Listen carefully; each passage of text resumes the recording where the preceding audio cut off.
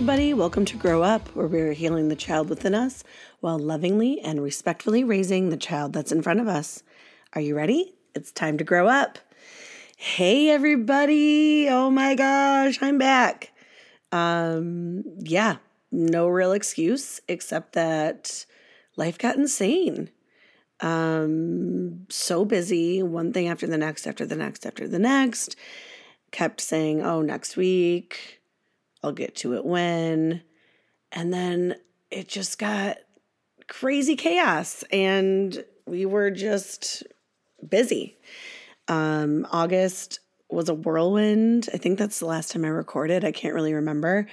Family trip up north. I lost a friend and kind of unexpectedly, and that kind of sent me into an emotional state. And then my son's birthday and birthday party, and then back to school, and then easing into his first year in kindergarten and all the things that come with that. And, I get really busy at back to school time with my job and illnesses. We just got through like this gauntlet of illness where my son and I were sick for close to 2 to 3 weeks and multiple trips to the doctor and antibiotics and steroids and incessant coughing that I swear if I hear one more cough, I'm going to, go postal and, just leave my home or something. It's just like too much. I was on sensory overload and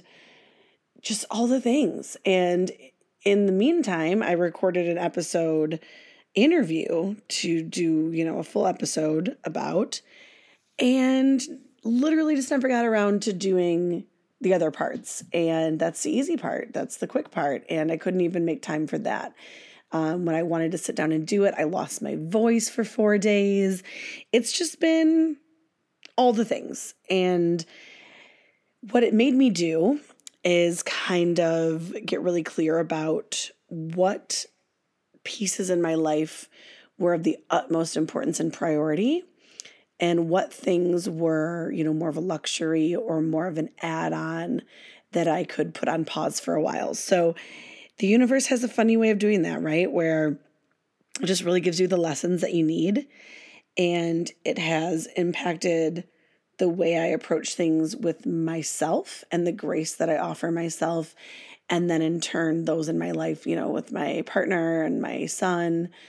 So it's been weirdly freeing and insightful to kind of let some balls drop of all these balls I felt like I was juggling.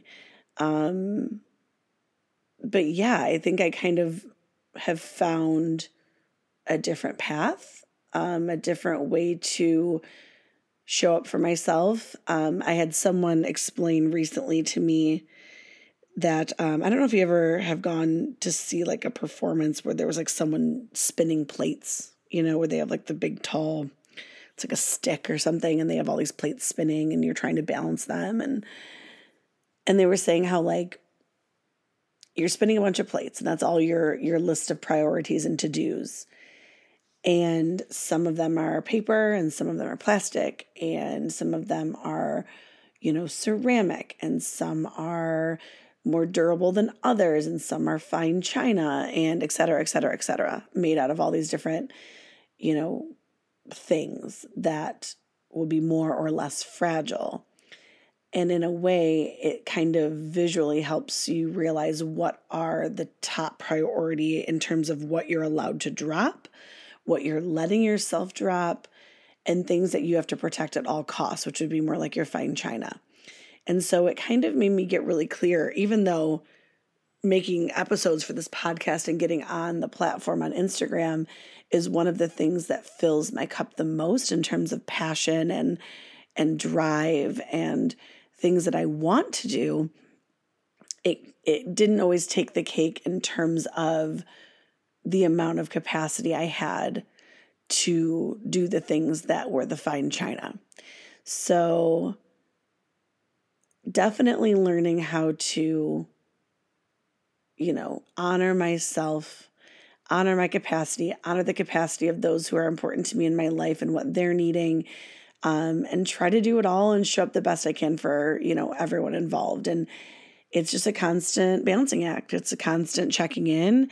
And I just appreciate you all so much for being here and still being supportive and still being engaged on the Instagram platform. And I just really, truly could not be happier to be back recording right now and sharing this upcoming episode with you all. It reminds me, which speaks to me growing up, my adolescence in the 90s. It reminds me of in Aladdin where they rub the lamp and the genie flies out and he's like, feels good to be back or whatever. Like that. I feel like I'm like the genie at the moment. I'm finally, exiting the lamp after years trapped in because I've been meaning to do this. I've been meaning to sit down and record, and it just felt like hurdle after hurdle after hurdle. So thank you for being patient. And I'm just so excited. And again, I'm kind of approaching it now with a new insight, a new framework of the way that the universe has gifted me the ability to drop demands and to be reasonable and compassionate with myself while I'm doing so. And that definitely leads me to who I have on the show today, or on the podcast today. I interviewed Amanda Diekman, and she's from an account on Instagram called Low Demand Amanda. And she has 3 children who have, kind of a melting pot of neurodivergence. And I found her kind of through that framework, being that my son is also neurodivergent. And I am realizing now that with pretty good confidence that I as well am on a neurodivergent spectrum. And finding her account was kind of just to find other people, in our same boat. And then in the meantime, finding this low demand, quote unquote, lifestyle, not only for my family, but also for myself.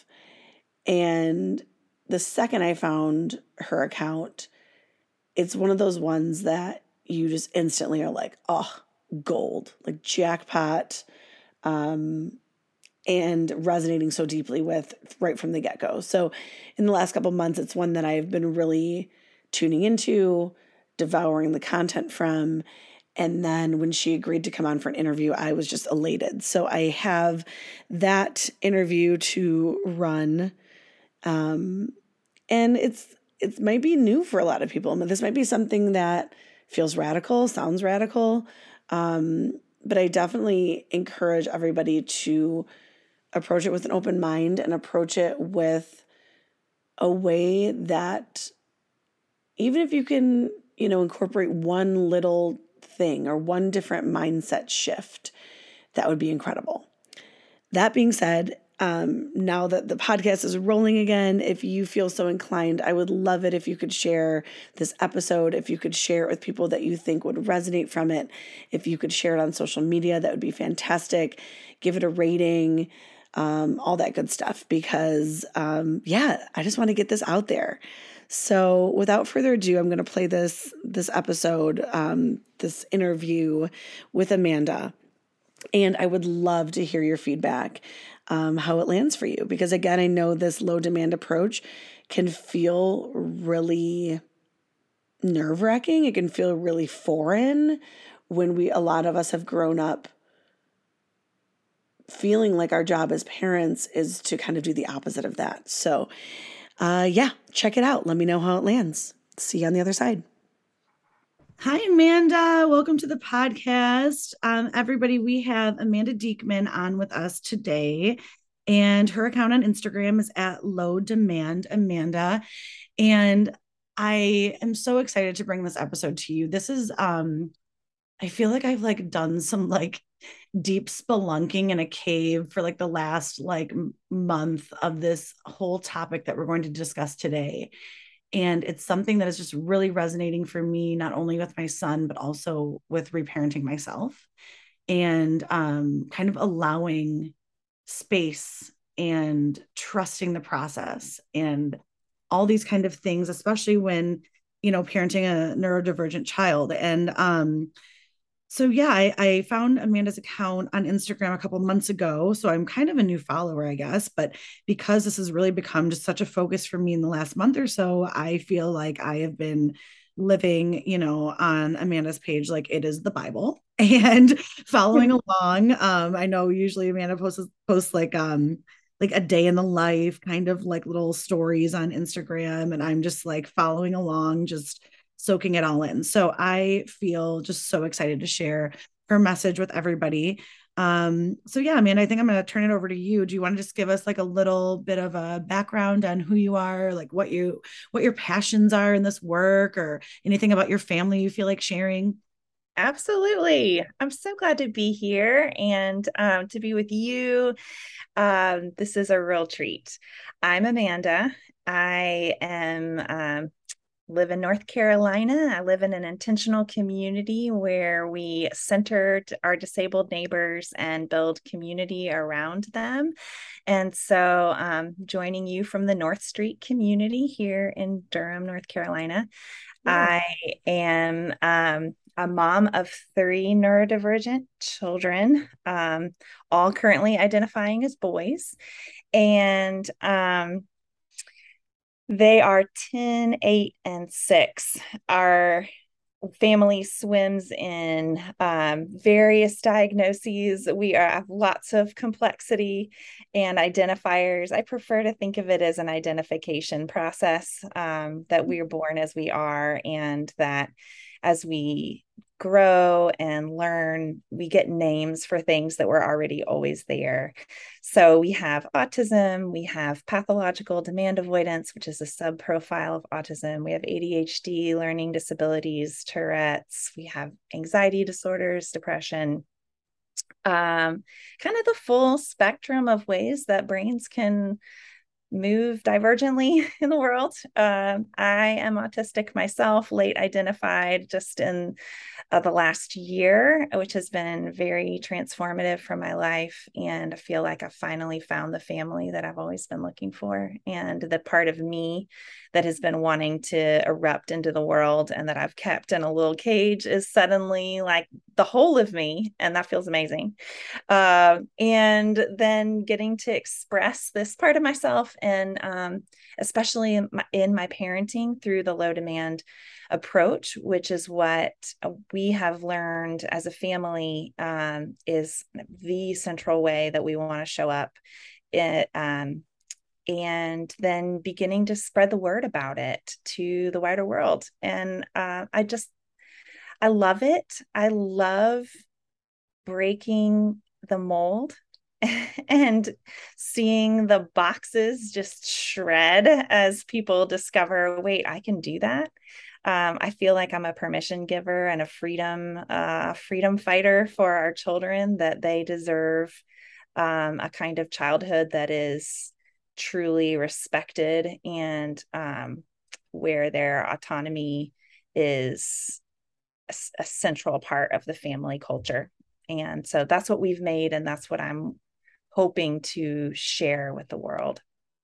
Oh, I just like feel like that just needs like a moment of silence. I feel like, which I don't give very often or easily, but I feel like, yeah, that was just like drop the mic on that whole framework you just said. I think it's so interesting. A lot of those different diagnoses I knew just from following you, but some of them I didn't know. So that's really fascinating to hear how much is going on in your household, like how many. And I love the way you phrased it. And I love like just the way you approach the diagnosis too. Like, um, what did you call it again? It was Identification. identification, right? I was gonna say affirmation. I'm like, no, that's not right. Identification. I love that because and being as someone who through finding out about myself because of my neurodivergent son, I'm like, that's so it. Because when you go your whole life and you don't have words for these things. And I know a lot of people say, what, why do you need the diagnosis? What does it change anything? It doesn't. But there is this like identification process that you feel like I can put on the right set of glasses, the right prescription, and see this person for who they already are. It doesn't change how how you are or what you need, but you get this clearer. It's like just seeing someone in 3D. I feel like, I don't know, it sounds kind of, maybe it's hard to wrap your head around it, but when you're saying that to me, I'm like, oh my God, that just resonates so deeply that like you already who you are. This is just helping you kind of get that clarification and get the proper support that would best, help how you are. And like you said, I love the simplicity of what you kind of boil it all down to when it's such a complex issue. But like you said, just differences in the brain. That's all Mhm. it is. And it's like, I think sometimes people get really, I don't know, in our society, there is that fear of being outside the box. There's like that fear of like, but what if my kid has this? And what, it just feels so heavy. Mhm. And then when you're in it, you're like, okay, my kid's still awesome. My kid's still my kid. My kid's still, all the things. And they have this brain difference or nervous system difference or, whatever it is. And it's like, oh, it feels so much more palatable. Hearing you say that feels so like, oh, like the light bulb just went on. Like, just like, okay, yeah, so what, big deal. It's like, this person's like this and this person's like that, and that's what it should be like. And I just love having these conversations because I think, especially if you're not in this world, if you're not actively, parenting a neurodivergent child, or you're not neurodivergent yourself, it can feel kind of foreign. It feels maybe like a different language, or like a big scary elephant in the room, when it's not. It's just, it's like just a different software, which is kind of cool. um, Mhm. and I know we were going to dive into this low demand parenting lifestyle, which I'm realizing that we've been doing in my household for quite some time. So to me, I just feel like it's called parenting. But in the general sense, for most people out there, I was raised in the 90s, and for a lot of us that were raised in the 90s, this wasn't the norm. So I am very excited to dive in. So do you want to kind of give a background on what low demand parenting is, or, maybe what it looks like in an example, who it's for, just like anything that you want to share about that before we get really rolling. Yeah, absolutely. So my definition of low demand parenting is reducing expectations in order to meet our children with radically accepting grace and understanding. Mm. It's reducing expectations. Yes, that's kind of the mechanism, but what's it for? What does it do? It creates the possibility of meeting our children, of truly encountering them as they are. And what we have to offer as the parents in that meeting is radically accepting grace and understanding. And Mm. I think that that is what our kids need from us as their parents. They need radical acceptance. They need grace, which to me is the kind of love that lets people off the hook and says, you're okay just the way you are. You Mm. don't have to be always getting better. You don't have to be proving anything. You don't have to be the best version of yourself. You can just be who you are. And understanding, which says, no matter how you show up, I'm going to be here and I'm going to stay with you. Mm. And so that's what reducing expectations does. And in practice, the low demand approach is really about seeing and respecting and loving the children that we have, no matter how they are. Mm. That's what I think is the definition of good parenting is is really seeing and respecting and loving our children no matter what. So when you practice the low demand approach the way that we do, it um, it looks like uh, having a lens for what's hard for our kids. And we have a category in our family, there's hard and there's too hard. And this is how we establish boundaries and where we create room for growth. So hard is where we show up, we use our skills, we are brave. That's what we do when things are hard. When things are too hard, we step back, we ask for help, We let go of the too hard. We accept ourselves just as we are.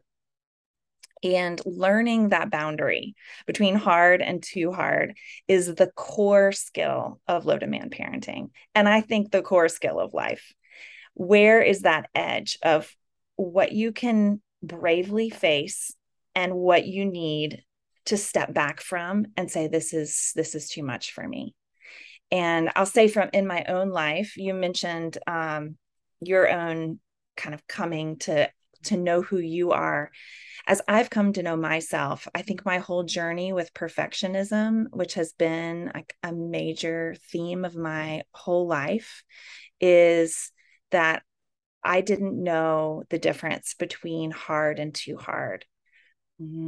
I didn't know where I needed to show up and be really brave and where I needed to say, this is too much for me. Because I never, ever said it's too much for me. I always said, I can do it. And I don't want that for my children. I want them to know that it is okay to say, this is too much. I need help. I would like not to take this test today because I'm having a panic attack and I can't hold my pencil without it shaking. You know, to take an example from my own life that I did not. Yeah. And I'll say too that we got here, and I think a lot of people arrive at the low demand approach because nothing else worked. And that is how we got here. And I think part of the reason I want to spread the word about it is that it does not have to be a last resort. It does not have to be the final stop. I wish that we had hopped on this train long before we tried out a lot of other parenting strategies that worked a lot less well for us and were a lot less beautiful to practice. They were hard. It was hard doing a consequences and reward style parenting, which we were coached very aggressively to do. That was hard. And this is not hard. This style of parenting is joyful and freeing and exciting. And the great thing about recognizing hard and too hard is that that's true for me too. So when I'm parenting and it's too hard for me, I get to say, this is too much for me. I'm overwhelmed. Overwhelmed was one of my now 6-year-old's first words. Oh, no. Overwhelmed. Because it was such an important, we had a really chaotic household at that time, and he needed that word to name what it was like to be in a family of 3 neurodivergent boys. So when we're overwhelmed, when I'm overwhelmed, I get to say, this is too much. And I'm seeing parents all around me who cannot say, who do not have a category in their parenting for this is too much for me. And so instead, there's this pushing through, there's cracking and breaking happening because there's no softening, there's no room for asking for help. And so the low demand approach isn't just for our kids who are struggling, it's for the parents who are struggling too. And if you're a parent in 2022, you're struggling. Oh God, yeah. And not only is it like a new thing, it's something, let's even just lie for a minute and say our lives were perfect before 2020, but even if they weren't, which obviously a lot of us have been carrying baggage or stuff on long before then, but yeah, anyone who's made it through the pandemic, I don't even think there's been time to really sit and grieve every single thing that we've seen and gone through, to be honest. And so yeah, we're all struggling, kids are struggling, and as the caregivers of these children, we are taking on those struggles too. So yeah, that's a huge validating point that brings us all together. And when you were talking, it's so interesting because as you're speaking, I'm going like, just my insides feel like, I feel like I'm wrapping myself in a blanket. It feels like, it feels like an exhale. It feels like, basically what that means to me is my inner child is like feeling very held, which speaks to a lot of this work as well. Because like you said, it's not just for your children. It's something about it is very, I guess I'll say the word redemptive for for your inner self that maybe needed that grace and that space and that respect and that collaboration, which I Mhm. think is another huge part, in my opinion, of low demand parenting is, Absolutely. like that democracy and that like not having that power over, but having, let's figure this out together.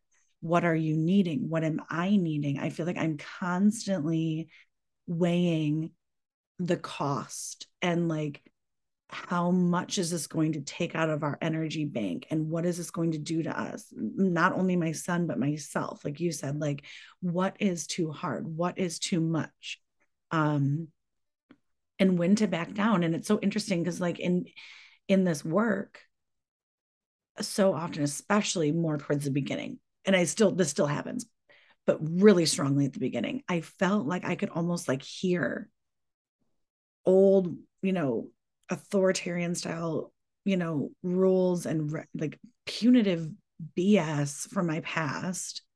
Oh, you're just going to let him get away with that. Oh, you're going to, you know, like if you drop it this time, they're going to learn that, you're not serious or you're not tough enough on them. How are they going to learn respect?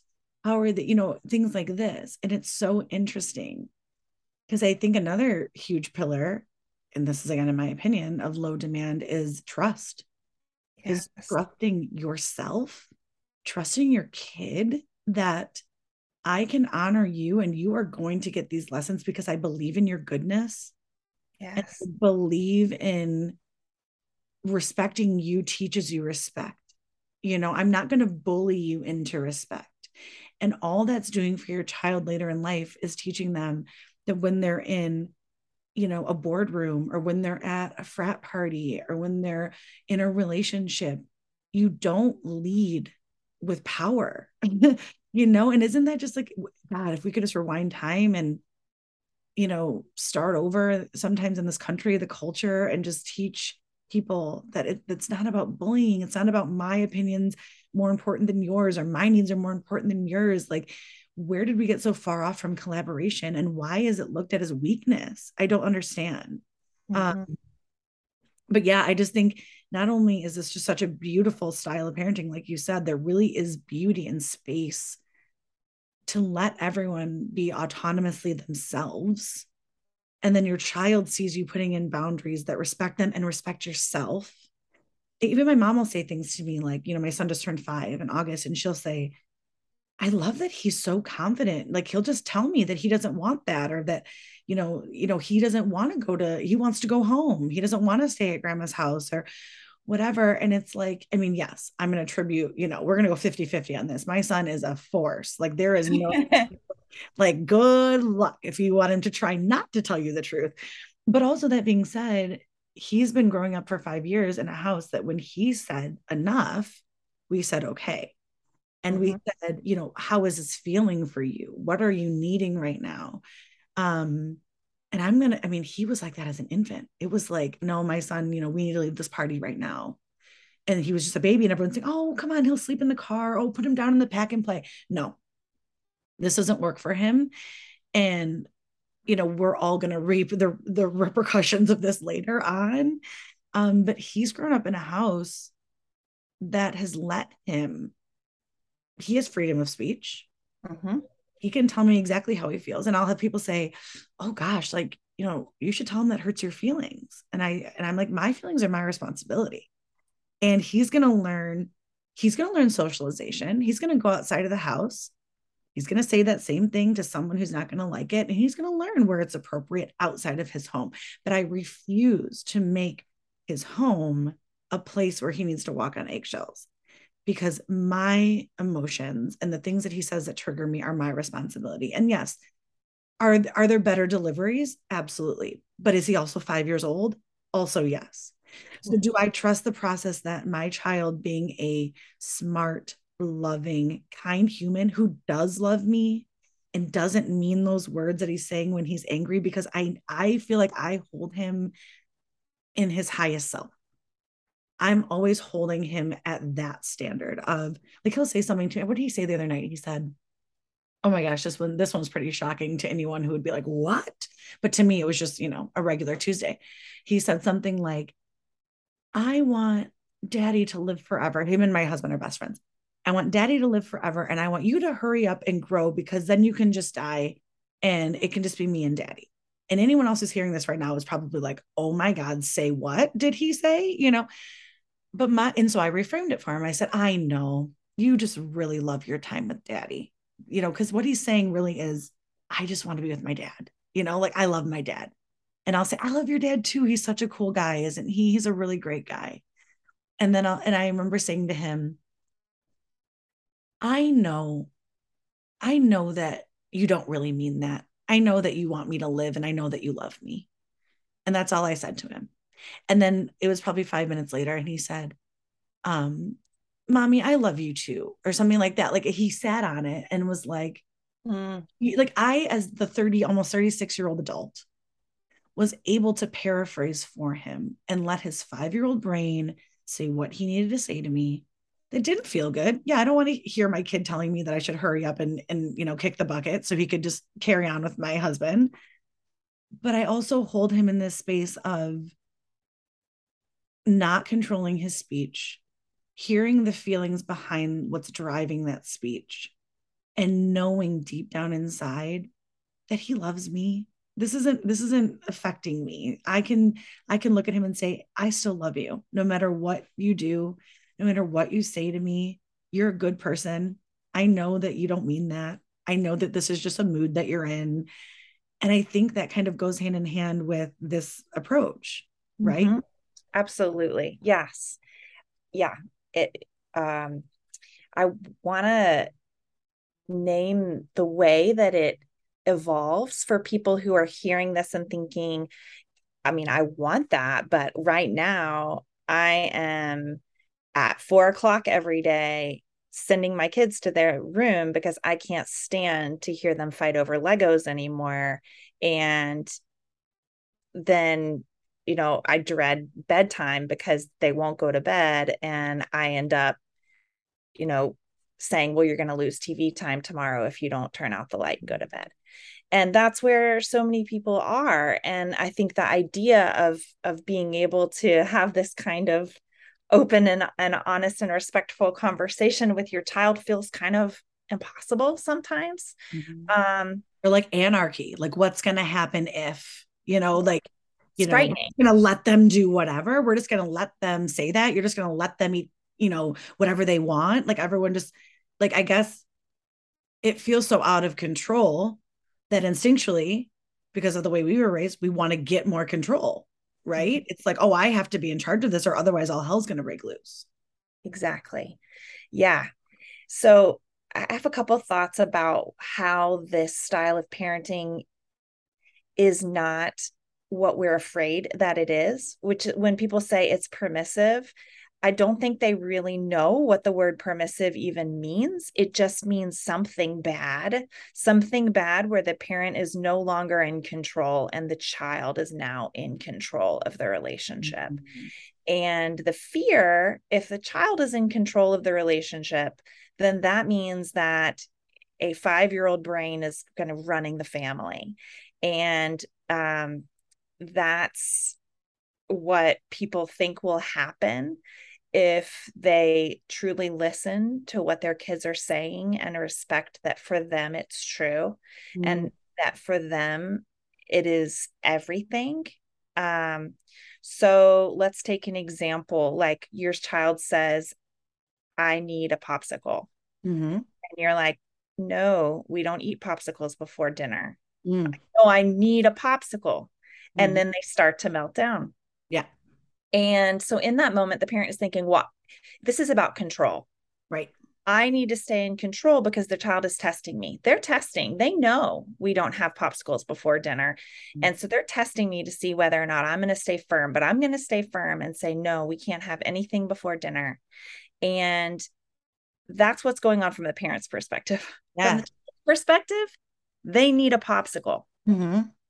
because they need something cold in their mouth, because they're thirsty, because it tastes wonderful, because they're hungry, whatever the reason is, they need a popsicle. This is their solution to their problem and they need it. Yeah. And what they are learning is my parent doesn't care what I need. My parent is going to stay firm no matter what I say. And so I will give up. So it works. The child often gives up, or in the case of our kids, they never give up and they lose their ever loving minds. Oh yeah. Oh yeah. But for most kids, they back down and they stop bringing those needs before their parents. Sure. So in order to go from that dynamic to another one, I thought I really want to lay this out clearly for people. I want to tell them what the steps are. Please. So to figure out, well, what else do I do in that moment? If it's not, let's just guess that maybe it's not about control. Maybe it's not about testing. Maybe it's not about who's driving the family. Maybe it's all about relationship. Maybe it's all about trust. It's 100% about how much does this tiny human trust me to be for them and on their side and with them through no matter what. Right. How much do I trust this little person to tell me the truth, to be a engaged member of not to shut down or to run away from me? And how much do I trust them that they know what's best for them? Yep. That's what is at stake in the popsicle when I hear you talk about that, and I'm sure a lot of people are like, yeah, big deal. They shouldn't have a popsicle before dinner. Like I'm already hearing like that in my head, like the kickback of like, okay, big deal. It's a popsicle. You're right. It's probably not a big deal. It's just a popsicle, right? This is like us as adults. We're like, okay, get over it. It's a popsicle. That's what we're thinking. Or some of us are thinking. But we're talking short game versus long game, right? So short game is you don't need the popsicle. I said no. Double down. I'm in charge here. You're not going to run the show. You can't control me. And it triggers something in us. Be the parent, step up, be firm, don't bend. I know that they're fine. They don't need that. Dinner's going to be done in 5 minutes. But like you just spoke to, it's like an example that then when they're 8, they're not telling you about, a friend at school that said something mean to them because you're not validating feelings. Does that make sense? And I know like it sounds like a big stretch. I know there's a mini little, lots of little nuances in there. But to me, like when I'm thinking about that, when you say that, you can't expect the same kid that gets shut down over, let's say, I'm going to use my son as like freedom of speech, like I just said, that I'm policing the words he says, to also then be the 14-year-old boy who comes home from school and tells me what's going on in his life.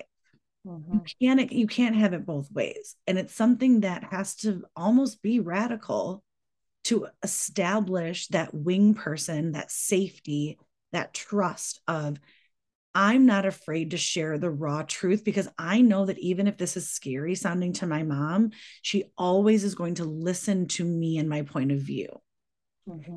I think like that to me is like when you're talking about the popsicle, like, I mean, the popsicle is just like fluffy. Like that's like, just like it could be anything, but the message that no one cares what I need in this house. No one cares why I asked for that. Like you said, I mean, all of us have had those moments where we're like so thirsty and you're just like, oh my God. Like, I mean, how many times have I pulled into 7-Eleven, I'm in Michigan, and grabbed a Slurpee just because I'm like, it's hot out and it sounds good. It's a slushie, I mean, why can't a kid feel that way? And why am I so committed to being the boss that I'm not willing to listen to them? And could you come up with a middle ground? Okay, so maybe it's the sugar. Maybe you're like, you know what? You've already had 6 popsicles today. I just don't feel comfortable giving you another one. Okay, that's valid. Then you could say to your kid, I don't think I can let you have the popsicle, but let's come up with something else. Is there something else in the fridge that sounds good?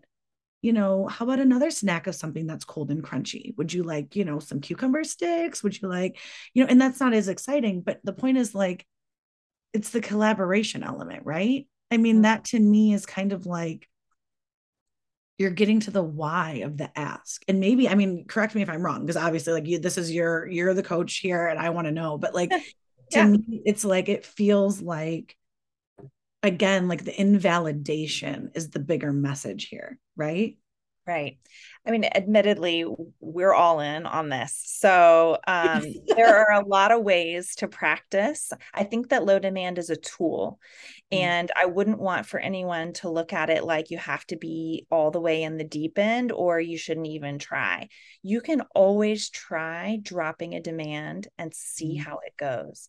You can always try saying yes when you want to say no just to prove you're in control. You can always try saying yes and see whether or not the floor drops out underneath you. And I think it probably won't. No.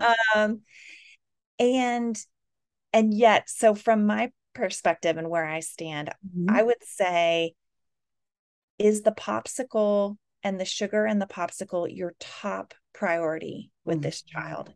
Is this the number one thing?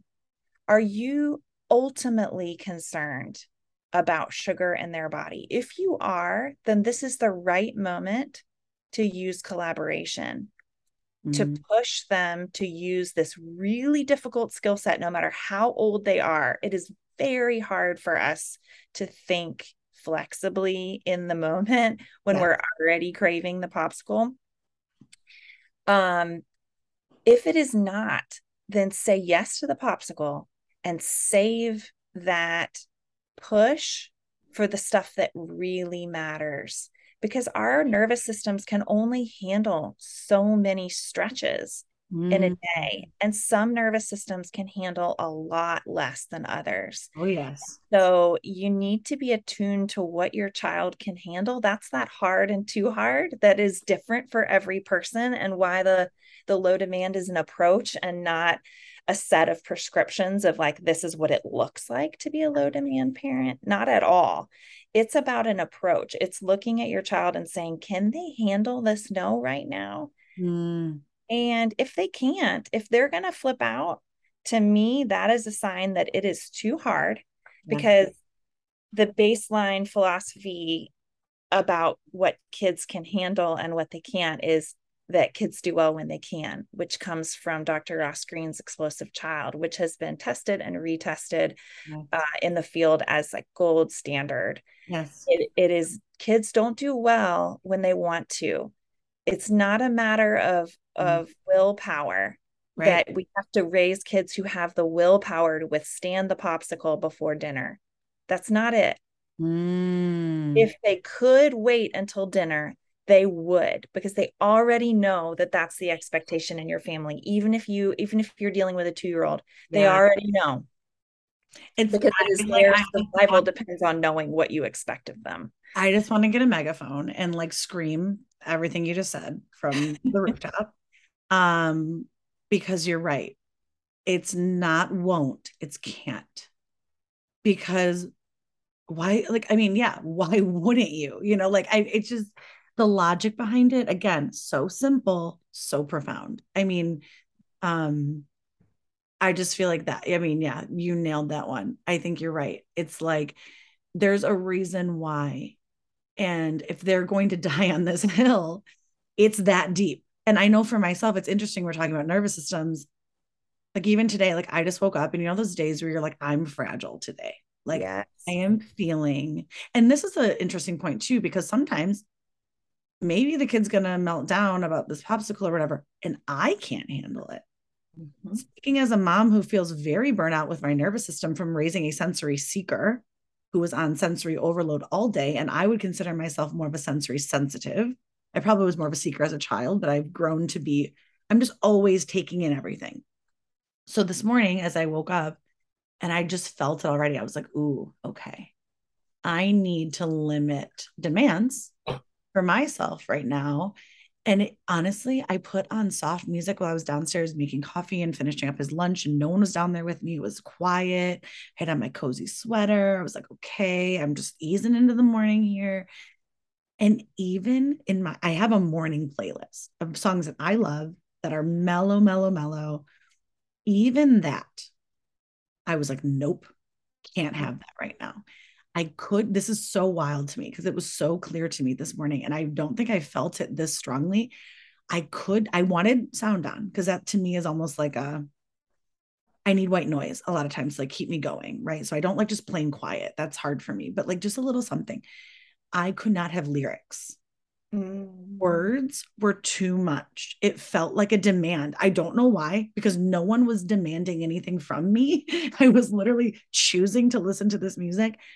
I mean, I had a song on that I loved, and I was like, I can't even hear this right now. It's making me mad. It was like instigating me. And I was like, and then what did I put on? There was something in between the two. I put on like something else, but it was like too aggressive. It was almost like background beats or something. And it was like mellow, but it was like the beat was too like heavy. I ended up with piano, plain old piano. I just was like, okay, here's where I need to live right now because my nervous system, like I'm doing all these things. I'm making the coffee. And I don't think people who are not aware of sensory, like I think, with you and I who have children that have sensory differences, the smell of the coffee, the sound of the brewing, the feeling of the cold floor on my feet. These are things that like you don't even maybe think about how much sensory you experience in every moment, but you're experiencing something. And then I'm already tired. I've got the sound of the music with the sound of the coffee. I'm trying to, wake up my brain enough to think through my son's lunch and, what do I have? Is it enough protein? And what about a snack today? Like, I'm just like doing all the things. And it's just interesting. So I think not only do we have to consider all this for our children too, but it changes every day. Because yesterday I listened to music in the morning, that same playlist all day, and I loved it. And today I couldn't handle it. So this is something that I love that there's no framework because it ebbs and it flows depending on where you stand, respecting your own autonomy and your own needs of what is too much for you as a caregiver. Maybe letting them watch 30 more minutes of screen time, if that's the hill you want to die on today, is really not that big of a deal because you need 30 more minutes to prep dinner and not scream at somebody. And that's okay. Your kid needs this popsicle because they are going to melt down and dinner is going to be tanked down the tubes. It's going to wake up the baby or whatever's going on. Just give them the freaking popsicle.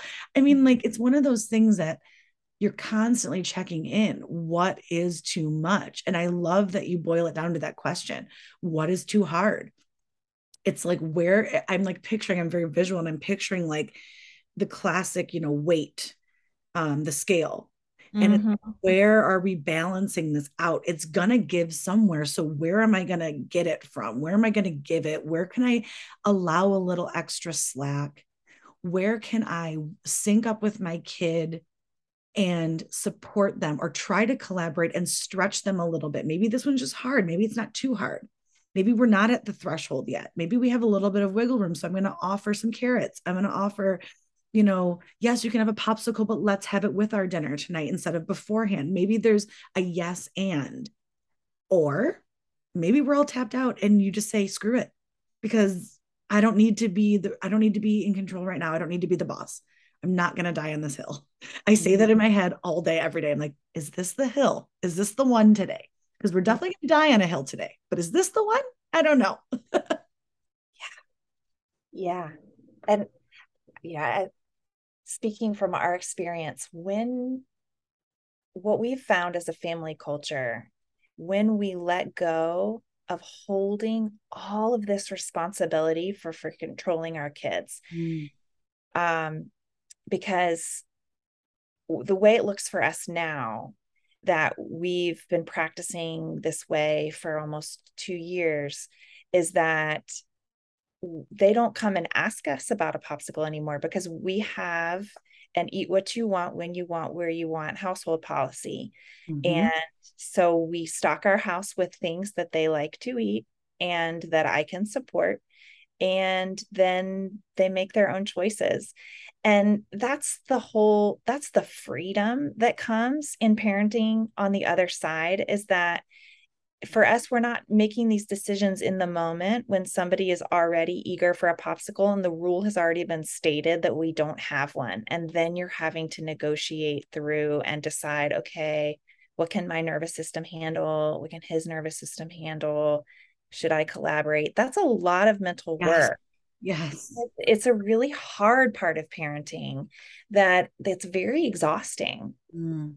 So the freedom that comes with deciding, I'm going to practice radical trust here. I'm going to fully trust them to feed themselves the food that they need at the time that they need in the way that they need. Yes. Then, well, I mean, people might be asking, well, then what is parenting if it's not that? And that's what's amazing. I get to spend so much incredible time connecting with my kids. We spend a lot of time talking about philosophy and nature of the world stuff. They are very reflective about the low demand approach. And someday when they want to, especially my older two are also very curious about social media and eager to be famous. And so they think that, I have a big platform and they're just so eager to be on it. So someday I might be able to interview them, because I do think that there's a lot of wisdom in hearing from these little people who've been trusted really radically for a while now, about how it's changed their outlook on the world. But it's certainly transformed the nature of our relationship, because I have so many more resources to bring to our daily life, because I'm not in these difficult moments, decision-making moments with them. We also have the family rule that we get to use our screens without shame. So we never have screen time battles, because battles typically are shaming. And I get to use my screens in the ways that I want to without shame, and they get to do their own. And we focus really hard on supporting each person's chosen activity, even if it is a screen-based activity, with our whole hearts. So when somebody achieves a level or masters a game, or even finds a new game that they're really excited about, we get really into that. I don't have to hold myself back from that because somehow I'm not supposed to be really excited about some like boss getting battled. No, I get to jump up and down and cheer, just like if my child won a horseback riding competition or a basketball game or whatever would be a more traditional choice of activity. But no, this is what they love to do. So I feel like the freedom for me as a parent is what I want to emphasize, that I am free to love what they love without being afraid that I'm messing them up. I know I'm not, because they're happy, wonderful children who are thrilled to have a mom who's as excited about boss battles as they are. Well, and you're teaching them bigger lessons there. Like, to me, you're teaching unconditional love. You're teaching support. You're teaching respect. You're teaching trust.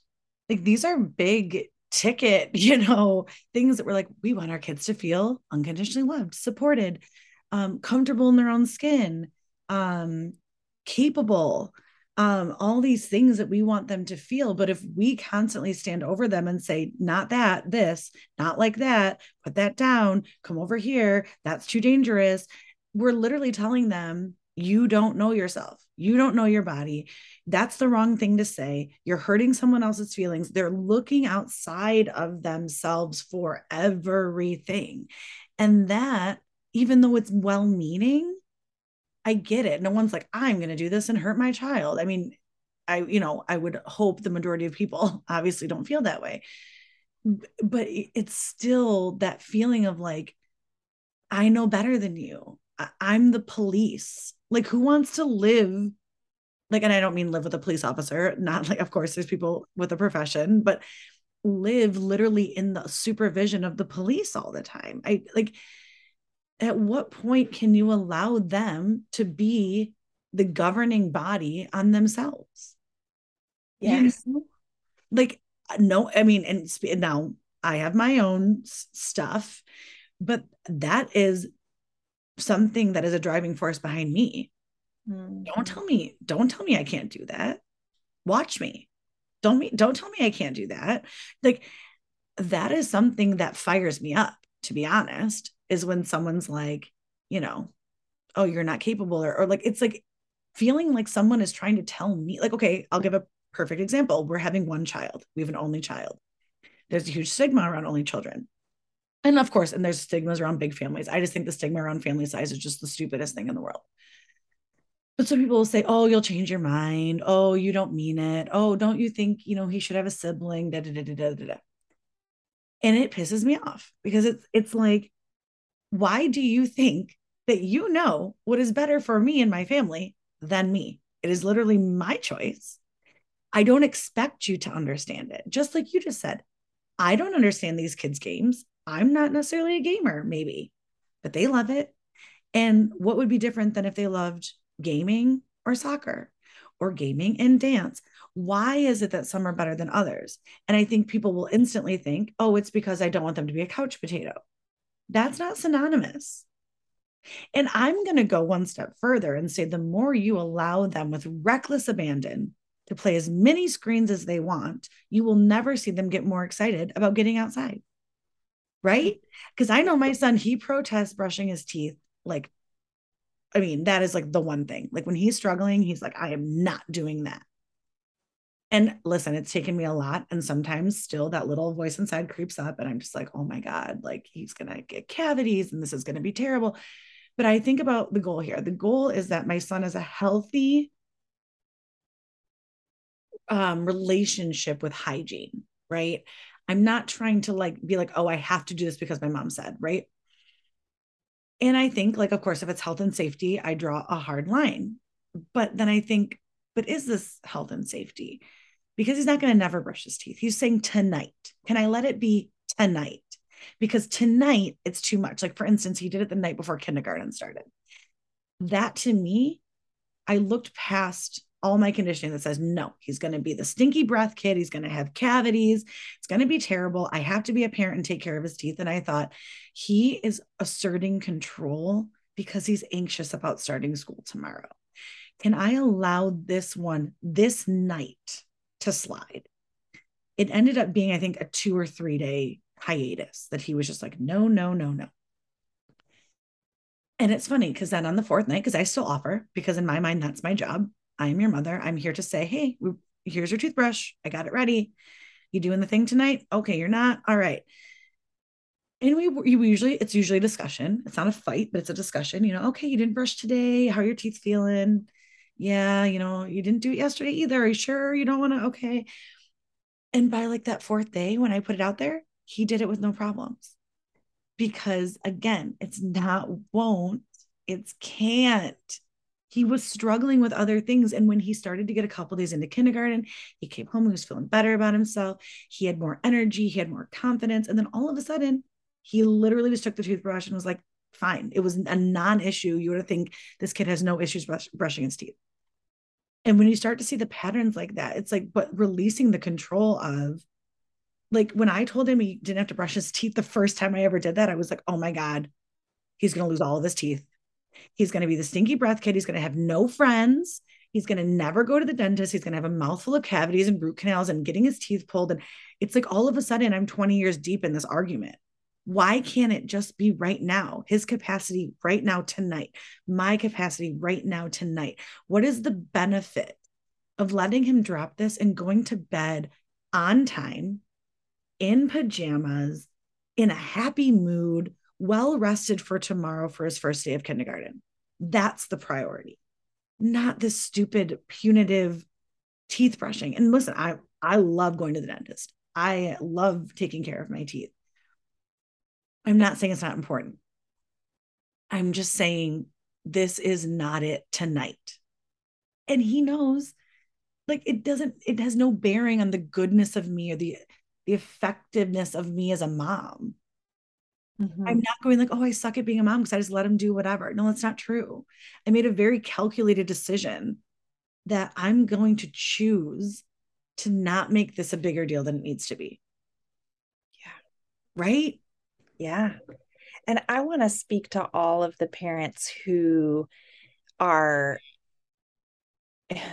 not saying one night, you don't have to brush your teeth. who are faced with such difficulty with their kids, and where the reaction and the harm to the relationship is so severe that they're choosing to say, hey, you don't need to brush your teeth tonight or tomorrow. I want to speak to the families of the kids who haven't brushed their teeth for a year, Right. the ones who are melting down all day, every day, who, The in my, picky eating, right? Picky eating is a really big one. Like, yes, never wants to eat the vegetable or never wants to do the thing, right? yeah, right, kids who cannot eat, who are struggling to, even my son can't attend school. Mm. Um, there are kids who are attacking their parents and doing real damage to their homes. Like, these are stories that are so siloed and silenced and stigmatized, and the parents are so judged and shamed and isolated that their their stories don't even they don't even show up in our dominant parenting culture. And as someone who's lived that this is our story, Mm. what I faced was so dramatic and challenging. It gave me post-traumatic stress disorder and I had a breakdown. It was so difficult. And I didn't know anyone else who had PTSD from parenting. I didn't even know that was possible. I didn't know that you could be a good mom and have a breakdown. I didn't know that your child could be wonderful and whole and attack you with every fiber of their being. And so I want to say that there are people who are experiencing parenting through such difficulty Mm. that we cannot ignore their cries anymore, because we are not being served. You, if Yeah. you're listening, are not being served by the dominant parenting culture. This is not about control. You are not being permissive. It is not your fault.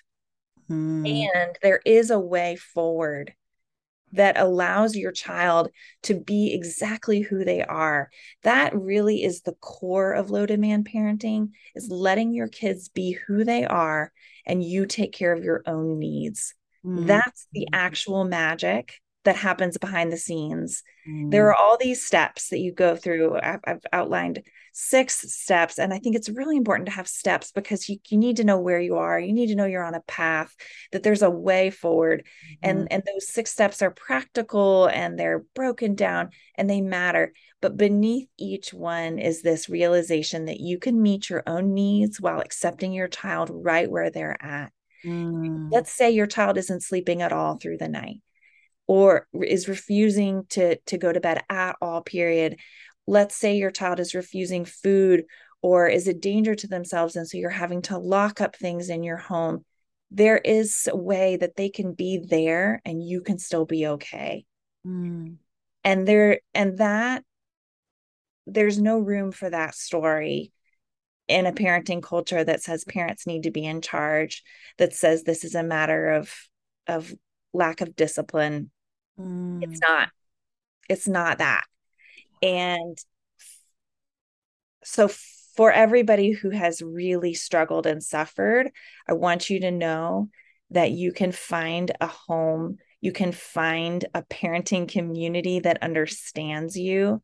That is the centerpiece of what seems to draw people to the low demand approach. Mm. Although I believe it's for everyone, I believe it's for every child. The ones who need it the most are the ones who are getting the harshest punishments, who are getting the suspensions from school. Those are the kids who most need this radical grace and understanding and acceptance for right where they are, because they're too hard is really, really big right now. And they need to be let off the hook in a lot of places so that they can get back to that core competency of, like, I can handle this. They're so far from what they can handle that they really need to be nurtured back into a place of safety so that they can start to move their way forward out of their own autonomy. And that's what low demand parenting can offer. It can stretch across the whole spectrum, from a toddler that's just having a hard time today to a teenager who can't attend school because of their behaviors. Mm. And there's not many places in the parenting world where everybody can belong. And this is a darn big tent, and there's room for everybody. I love that. I love it because I guess what I'm hearing is just you can own your story. You can allow your story. It's not wrong. It's just maybe not talked about as much, or it's not as widely understood, but it's not a bad story. You can live it, you can embrace it, you can let go and dive into it. You can love your kid regardless of how they fit into society and whether it's a lovable behavior. You can support and love your child through it. You're allowed to decide what is too hard. You're allowed to embrace what is too hard and let it change everything. You're allowed to do that. If you allow yourself to do that, you're allowed to reinvent what the box looks like, or shatter the box, or like you said, come to our tent, like, and that's the thing. The beauty of it too is, like, when I found this approach, my judgment on everybody else and everybody else's struggles and children became so much less. And I'm going to even go one step further and say that my son's judgment on people's behaviors has become so much less. Just today, there was a story about, at school, something that happened with a child. And he said something to me along the lines of, he was having a big feeling, he was really struggling or something like that, versus he's bad. And he said to me, someone said that he's not going to have friends, but I talked to him and I said hi or something. And I'm not saying this to make my son seem like this martyr. The point is, he's able to see this is this person's thing. It's not my thing. They're having a feeling. They're going through an experience that is their own. I'm having my own. It is not good. It is not bad. It just is. It's just different. He's struggling. I struggle sometimes. And then when he struggles, he's like, oh, today I'm struggling. And it's a non-shameful thing, because we've never said, go to your room, get out of here because I can't look at you when you're like this. It's like, okay, we're rolling with this. This is where we are today. We're checking in. But yeah, I love that freedom to just dive in. I feel like the permission you just gave is going to be so profound for people that are just holding themselves to standards that, when you really look at them, are these your standards? Are these things that feel good to you? Because I know for me, I had this feeling, and yes, I'm very intuitive and that type of thing, sensitive, but like there was so many times, like when I was a new mom, that I was like, I don't even care about that. Why am I making this such a big deal? Like my son loves to be naked. And for a long time, I was like, oh, you have to wear clothes and we have to close the blinds and we have to, and I'm like, I don't care. Why am I making this a thing? I don't care about this. Is he happy and healthy? Like, I don't care if he's naked. I don't care what he's doing. It's just interesting, because when you start to lower something small, you kind of see, like, it kind of pulls the rug out from the whole operation. You're kind of like, does this really matter? Is this the thing that matters right now? I don't know. But yeah, and when you adapted to this, so let's say someone's listening to this conversation right now and they're like, I agree, I totally agree. This would give me so much relief. Where can they begin? Is there like a step one? Is there like a first thing to drop? Is there like a mind shift? Is like, where do you coach people when they need this approach and they're like, I'm all in. Now what is, and also, is it too late? I know people are listening going, oh, my kid's 10. Is it too late for me? Yeah, it's not too late. That I know for sure, because dropping demands for myself has healed my relationship to myself, and I'm 40. So it's that at 10 is a beautiful time to start. At 18 is a beautiful time to start. 25 is a great time to start. There is no bad starting point. And a lot of people like to start with big stuff, I have noticed. So many people's stories end up starting with like I decided to drop screen time limits. That was my first big drop. Or we dropped school. We decided to let my kid drop out of school. And that's when everything started. Things tend to kind of break open for families in these big ways. But if I'm coaching somebody, if they're showing up saying, I want to do this, I don't think you start with something really big. I actually think starting small is the best way in, because the little moments, like a popsicle moment, like a it's time to put your clothes on moment, a put your shoes on moment, those are times when you can really drill into, as you said, why does this matter to me? And more importantly, what am I going to teach my child by letting this go? Mm. One practical story for us, my oldest is the sweetest kiddo, and I just love to smell his hair and kiss his cheek. That would be like heaven for me to be able to do that. He does not like to be touched, and kisses are the worst thing. So that's why I say it that way. Like I fantasize about getting to like nestle. It just would be so sweet.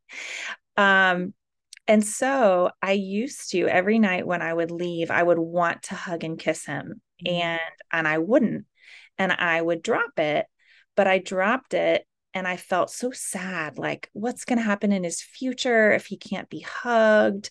And what kind of mom doesn't hug her son goodnight, or all of these kinds of things. Yeah. And eventually I turned it around and I said, what is he learning by me dropping this expectation that I would hug him and kiss him goodnight? Well, he's learning that his body matters, that his preferences and needs are important and deserve to be told, and that the people who love him most will always respect his autonomy, that no one will cross his boundaries in the name of love, and that he gets to say what feels good.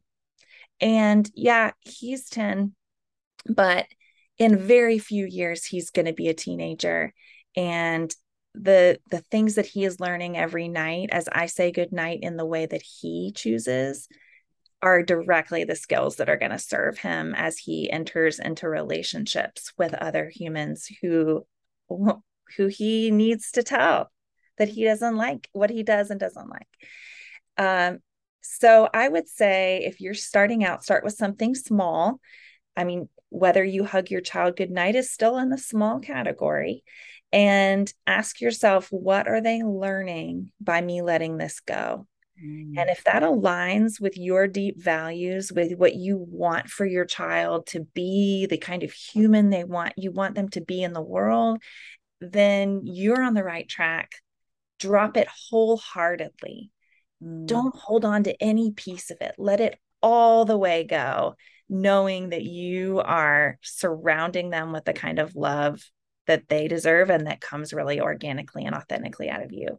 And then let that build into another thing and another thing and another thing, each one motivated by what are they learning by me letting this go? How does this express my love to them by letting this go?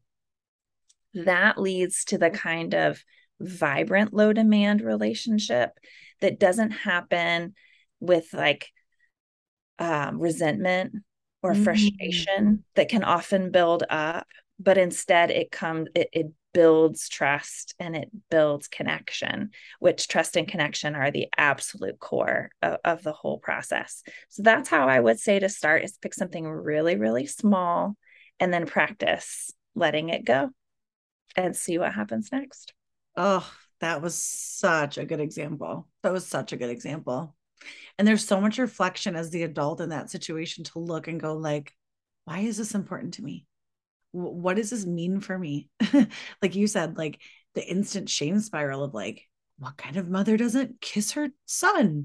He's never going to know love and affection or whatever. Like, and no, you stay present and focused and dialed in on what the priority is. And it might not feel how, like it might hurt a little bit in your adult self, but then that's a spot that's like a magnifying glass onto a wound that you need tending to.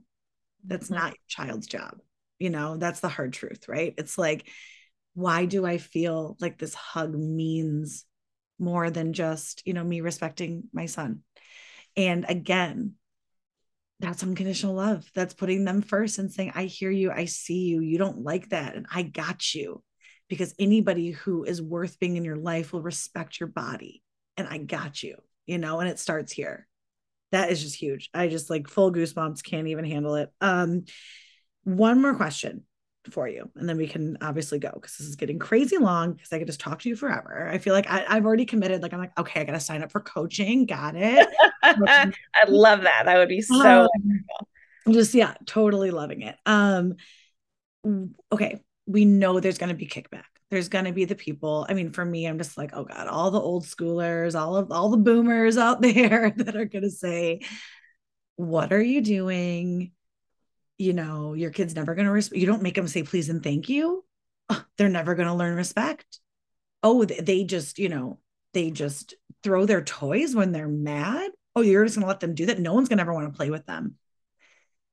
How do you have a synopsis that you share? Do you decide not to engage?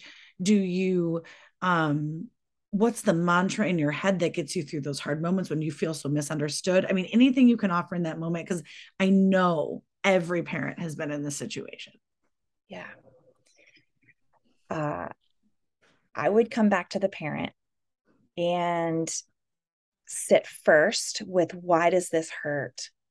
And what do you need from this relationship? What need do you have that's not being met right now? Because probably what's happening is that you have a deep need for acceptance and for being seen, and you are feeling rejected and unseen. And so from that place of feeling rejected and unseen, you are going to hustle and you are going to prove and do a song and dance to show, look, I'm the greatest parent in the world. I can meet all the expectations that you have. When one of the greatest freedoms that I have found in being a low demand parent is knowing in my deep place that this is right for us, and that no one in the whole world can convince me otherwise, nor do I care what anyone will say. Realizing that I am shame proof in this place because my family is thriving and I am thriving. That has given me so much courage to head out into the world with our little band of wildlings, as people say, and be who we are. And it also, ironically, has been really transformative for those close relationships in my life where somebody's judgment or distancing might do the most harm. Because when I show up really wholehearted, confident, and certain that this is right for us, people tend to be intrigued and curious. And the openings are more genuine, and they're asking, I don't get how this works, rather than, aren't they going to get screwed up one day? So I find that the questions are shifting, and I will say that we get judgment. I get judgment. And so my mantra is that the people that I want in my life are at least going to be curious. If people are not at least curious, then they're not my people. And that I can handle any curious openness is perfect for me. That is great. They don't need to be aligned. They don't need to do this themselves. They just need to be open. And I can see openness in the tiniest of cracks. Like, I'm a true optimist. And in that I'm like a light seeker, like I can see any little glimmer. But if what I'm seeing is a closed off wall, then that's not my people. It's not my problem. And my family is thriving. Oh, if I had a mic right now, I would drop it, except this podcast would just end and there'd be an abrupt ending and it'd be awkward. But oh my God, if that is not just, I mean, like snaps to you, I like don't even know. That was just great. You're right. Because you're right. If there's someone that's willing to at least try to understand you, they're supporting in their own way and they might get there. And you almost being like, to me, I'm so visual. If most people who listen to the podcast already know that because I'm like the queen of analogies. But I feel like I am it's like I'm picturing you like standing in your force field, like almost like a lighthouse or something. And you're like looking for who can I be the beacon for? Like when I stand in this truth and own it, even if there's one person that feels validated by like, oh, they're doing it too, or I could let that go, like that's it, right? Even this conversation, even every person who hears it, except for one person wants to like delete it and throw it into the garbage, that's fine. Because if there's one person that's like, oh my God, I needed this message, gives me permission. But standing in that truth and realizing I don't need to win you over. I don't need to convince you. The convincing is in my peace. It's in the peace in my household. It's in the love and respect that we share in my family. It's in the autonomy that my son feels and the autonomy that I preserve for him so fiercely. And anything that feels otherwise, you're right. It's a me problem. It's a mom. It's me as a mother seeking approval, seeking friendship, even like feeling lonely and wanting to find your people. But you can't make someone your person if they're not. Mm-hmm. If they're going to judge you, you don't want them there anyway. So just go. And with love, go do you then and live your life the way that's aligned with you. But I'm not going to judge you for that. And I expect that you would not judge me for that. We can both be doing our own thing in our own lane. And all I'm asking for is just for some respect, you know? Oh God, I could just talk to you forever. I seriously feel like I could like, pick your brain 1,000 times over. But like I said, we could do this again sometime, or I am going to join coaching, which brings me to my next point. People are like, where can I find her? Give me all the goods. What has she got? Throw it at me. What can people, I know you have your link tree and there's different links on there. You're a coach. Like, tell us where we can find more of this. Great.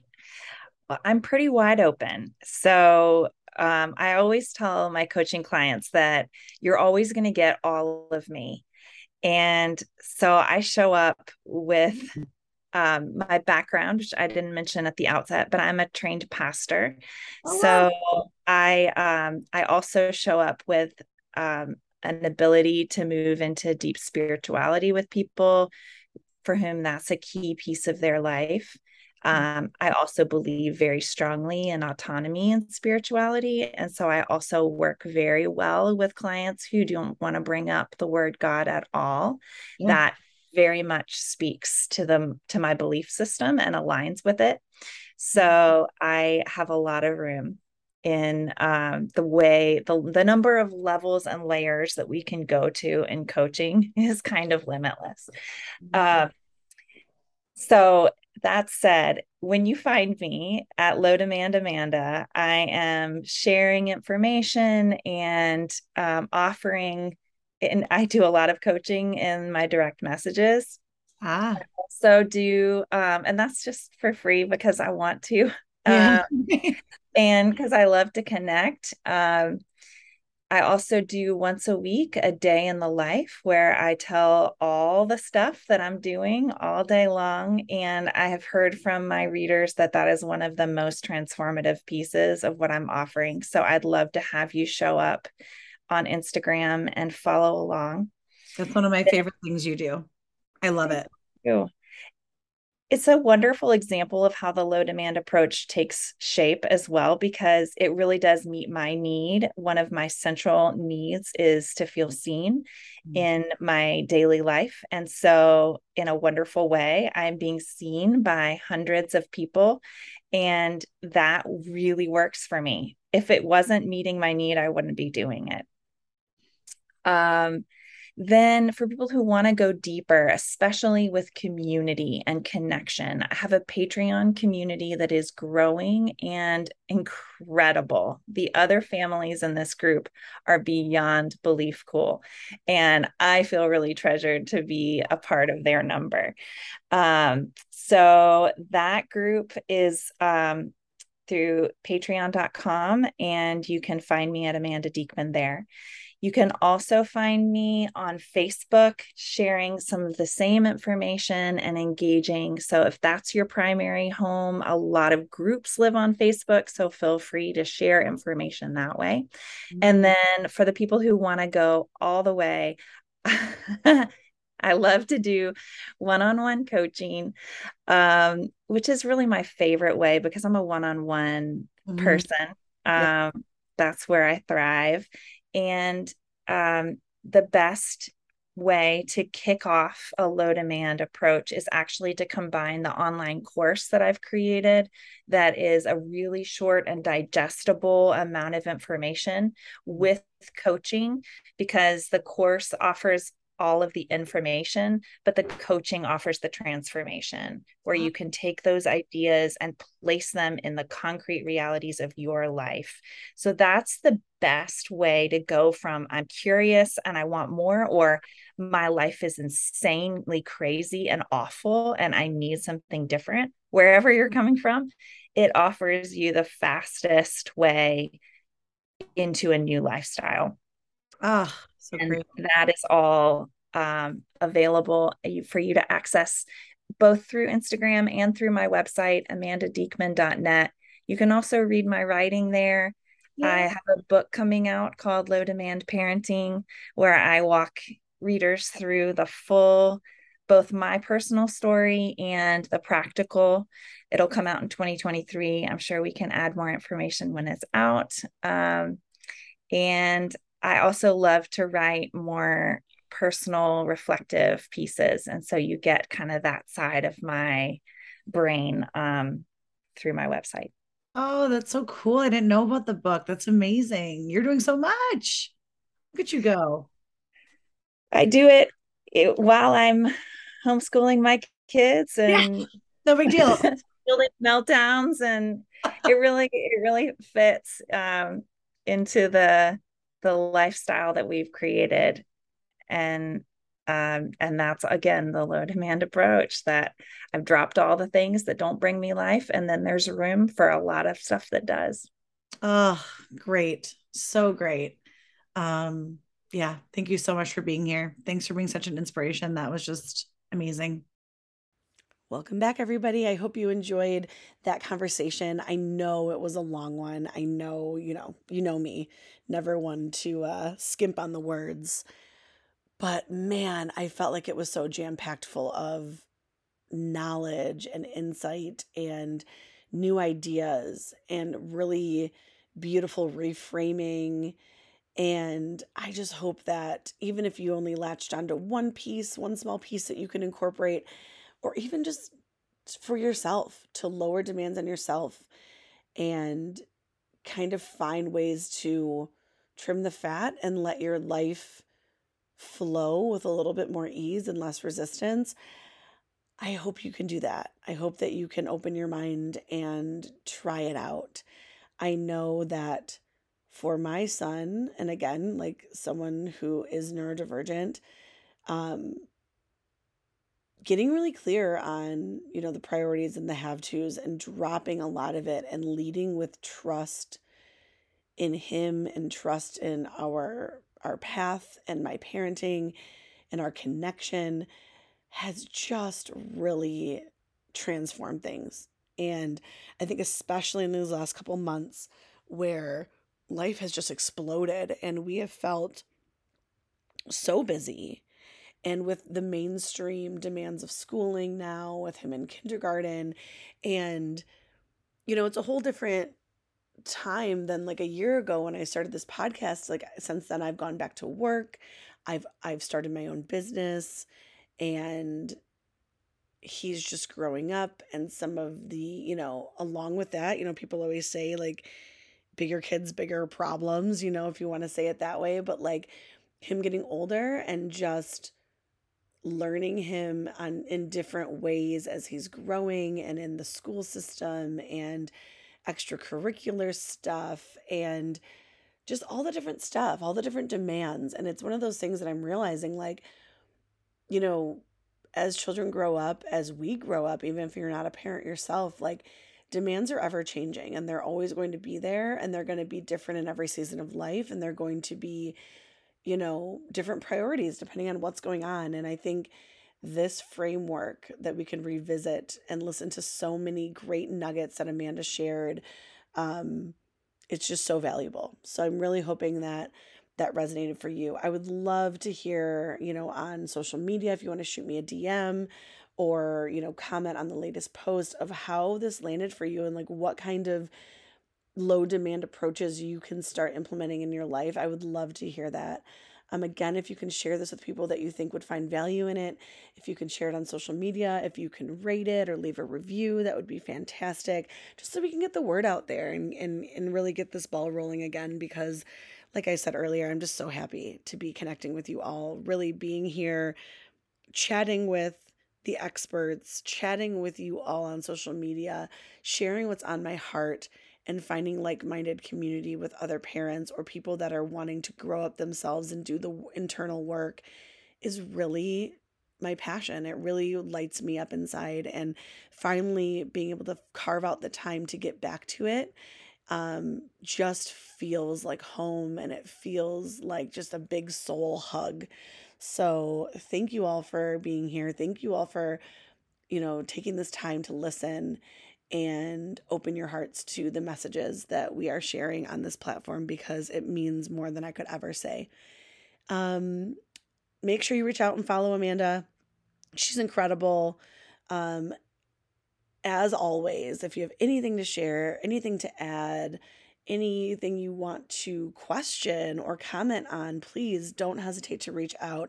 You can find me on Instagram at grow.up.ig, or also through email at thegrowuppod@gmail.com. And I'm realizing that the demand that was hovering over me to get an episode every 2 weeks felt hard, especially now, like I said, back to work, having my own business, etc. So I don't know that it's going to be an every 2 week thing. I think it might be around that time frame, because that's kind of like what I would like to do. But I think it's going to be a little bit more sporadic than that. So I'm not going to say, every 2 weeks on a Monday. I'm just going to say maybe every month, and kind of when I get around to it and get inspired and can check back in. So definitely stay tuned for the next episode. I will not be gone as long as before, and I can't wait to connect again. Until then, keep doing the hard work. You're doing an awesome job, and we'll talk soon. Bye-bye.